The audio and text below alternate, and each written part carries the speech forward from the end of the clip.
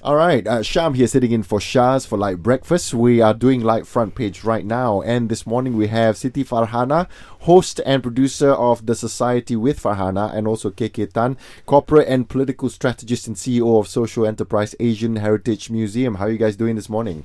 Fine, Good. great, thanks. That's awesome. We're awesome. All right, so we're going to get into how loans are meant to be paid, and PTPTN have done their best to try and get the loans worth about 6.3 billion altogether, but still failed. They are engaging the public now. So we're going to ask Farhana first, how can we get defaulters to get their loans paid? I think getting someone to pay their loan is like the age-old question. Yeah, I mean, since they owe the government so much, and I feel that forcing them to pay has been like the government strategy for quite a while already, and it doesn't really get them the result that they need. I think other than crack down on defaulters, we can probably do something on our end as well. So probably lessen bureaucratic process and, filling up forms or clearer instruction for those who are paying. Also maybe look into other reasons why they won't or can't pay their PTPTN loan. Yes, some do prefer to go to vacations or, buy iPhones, but some are really jobless and don't have enough savings to pay. So I think this needs to be looked into as well. What do you think, Kekitan? Just to add on to what Farhana said, it's an age-old problem, but I think it is also a very difficult problem because I think the key lies on how the government can be fair to people who really cannot pay. We cannot force them, then you'll go and borrow from our loans, and then we're going to have another social problem, more serious social problem. That's true. And those who can pay but don't want to pay are irresponsible. I think there has to be some kind of a means test to determine the ability of these borrowers to pay, but I think that will increase the bureaucratic process. That is the issue here. Right. I mean, you cannot gloss over and say, have a general rule for all. I think that the key is for government has to be fair and just. And that part I think is the most difficult part because you are involving so many people. Yeah. So there has to be some kind of a means test where assessors can determine whether this person can really pay. Because I feel that filling up the forms, a lot of people can just lie about it. Yeah. You can't really verify it. So you need a kind of means test. I think that to me is no shortcut. If you want to ensure justice, you have to come up with a very effective means test. And PTPTN has got a huge task ahead of them. Oh my God, you can't. I can't emphasize on how huge the task is. But okay, now what they want to do is engage the public on how defaulters should pay back. In your opinion, is there a need for the public to decide how defaulters should pay back? I mean, or should they just make a strict stand on possible consequences? KK. I mean, the public, now we are talking about it, I think beyond that, it's quite a specialized area. It can be quite technical. I think that all the public can say is to ensure there's fairness, that's all. What I'm saying now is as a member of the public. Right. I think beyond that, the public shouldn't get involved because it's too complicated. Yeah, and it involves privacy as well. Assessment. It's like tracking down people who don't pay income tax, Yeah. So it's something which is quite sensitive, quite confidential. We can come up with the ideas, but I think the public should not get involved except expressing objective, that's all, how it should be settled. And I think all the members of public should agree with me that as long as we're fair. Okay. And after this, we're going to get into World Bank keeps Malaysia's 2019 GDP outlook at 4.7%. We'll get into that in a bit with KK Tan and Farhana. Hang on. Light. Sham sitting in for Shaz this morning, and with me on the Light Front Page is Siti Farhana and also KK Tan. And so World Bank keeps Malaysia's 2019 GDP outlook at 4.7%. Is this good? Is this bad? I mean, what does this mean for Malaysia, KK? Last year in 2018, I understand, was also 4.7%. The year before was 5.9%. But I think you can't just judge the economic growth or the government performance purely by this growth rate because it's very, very macro. I mean, the simple answer is if I have one chicken, you have zero chicken, average if you have both half. So it doesn't show the internal disparity or whether it's an even growth or uneven growth. The figure by itself is just look at a very macro level, whether we are doing okay or not. Right. And you must remember that there are two factors that drive this growth. One is there is external factors, which is very much out of control. Oil prices, equities market, interest rates, things which is completely out of control. And the other one, which is more under our control, are internal factors. Right. Yeah, which is what kind of policies the government, like which area, industry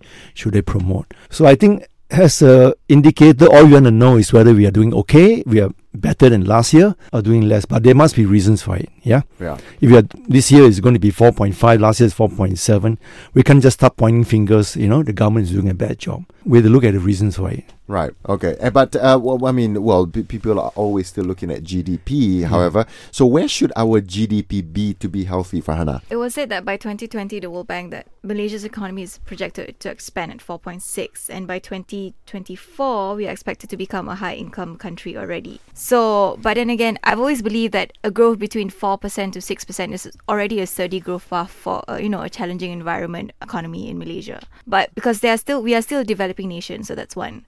Countries such as Japan or Russia are having growth rate at 1% or 2%. Oh, okay. So, and then I agree with Mr. KK. We shouldn't be so fixed to the numbers as well, because there's a lot of other factors as well, such as, there's other indexes as well, like Human Development Index or Multidimensional Poverty Index. We should be looking at other societal issues and, problems with the B40s or the youth unemployment and all that as well. So we shouldn't be too fixed to the number. Right, got it. And KK? I think to develop what is considered a healthy economy, what the government can do is focus on areas that we are really strong in, our assets, and also which can be strategic. That means it can create a significant impact on society as a whole. And when I talk about our assets, Malaysia has already many assets. Rather than try to invest money again into a new area to develop our strength, unless we get somebody else to develop that, then it's going to be a lot costly for our government. I don't think the government should get involved in investment. The job as a government is to identify, promote and regulate those areas that they want to promote. Okay, so we were just talking about GDP, and we're getting a lot of suggestions here from KK Tan and also Farhana in this as well, because in other words, look, all right, we'll look at GDP, but there are so many other areas to look into as well. After this, with Farhana and also KK Tan, we'll be talking about Defence Minister saying tech-savvy soldiers needed in war on cyber attacks. Hang on for that at Light. All right, still on the Light front page with us is Siti Farhana, host and producer of The Society with Farhana, and KK Tan, corporate and political strategist and CEO of social enterprise Asian Heritage Museum. So, Defence Minister has said tech-savvy soldiers needed in war on cyber attacks. I've never thought any Defence Minister in Malaysia would be saying things like this, but we are living where technological advancement is kind of like huge right now in our country, but is it the responsibility of the Defence Ministry to fight cybercrime? KK? Well, first, I think we need to understand what is a cyber attack. Especially the worst kind is what you call a terror. Now they use the term cyber terrorism. There are three levels of cybersecurity. One is at the individual level. The other one is at a commercial level, including commercial espionage. And the third, the most dangerous type, is a national security level. Okay. And when you say about cyber attack, you're talking basically about hacking. And there are two types of hacking. One is to steal information, sensitive information. The other one, much more dangerous, is to cause massive destruction. I think a lot of members of the public and also including government people don't understand because it comes across as too technical, so they don't want to know. Right. But I think we need to understand the big picture. I'm not an IT expert, but I think we understand the big picture of the dangers and the implications if we don't address this seriously, especially at the national security level. Okay, and since you said it that way, then because at more higher and more serious level, definitely Defence Minister. National security. Yes. It is national security too. But how vital is it for us to focus on equipping ourselves with cyber crime defense? I think just to sort of tone it down a little bit to sort of more relatable, everyday people. Right. Yes, it is very vital for us to be aware that cybercrime does exist and we can easily be the subject of them because, it's all around us. Literally, everyone uses the internet today, especially children. And the fact that it is so accessible to everyone makes it even scarier, I feel. We are not in the era of phishing emails anymore. Okay. There are young kids being recruited into terrorist group and, old men spreading child pornography. So, yes, it is vital for everyone, especially parents, I feel, to monitor. Yeah, all the cybercrime activities. Okay, so it's across the board, social, defense, everything. Everything. Be everything. responsible. But I think we need to be able to strike a level that we don't get the wrong guys. Yeah. So we shouldn't use that as an excuse in some countries to clamp down on freedom of expression in terms of the internet and social media. Right. I think this is where the experts will know how to identify that. Whether it's a cyber security issue or is it someone who is just, expressing a different point of view from the authorities. And I think they should be allowed to do that. And they should not be clamped down on a matter of cybersecurity. Because sometimes, especially in other countries which are very repressive, they use cybersecurity to clamp down on anything. Yeah. freedom and There democracy. should be a level of Yep. censorship, but All also right. a Especially level on the of freedom social as media. well. lah. Yeah. I think we had to Yeah. strike that kind of balance and Okay. draw the line clearly. All right. Still, after this with Farhana and KK Tan, going into, well, some sort of like security as well, but more on biometric screening of all foreign workers in Malaysia by year end. FEMEMA chief says about this. We're going to discuss that after this at Light. All right, on the Light front page still with me is KK Tan and Farhana. Of course, the FOMEMA chief has just said about biometric screening of all foreign workers in Malaysia by year end. What do you think? Is this a bit an over-ambitious goal, Farhana? No, I don't think it's an over-ambitious goal. I mean, considering that FOMEMA has been around for a while now, the system has even gone through many shortcoming years before. It was last reported that, there were unscrupulous actions from clinics under the FOMEMA panel, and there's also, false identities.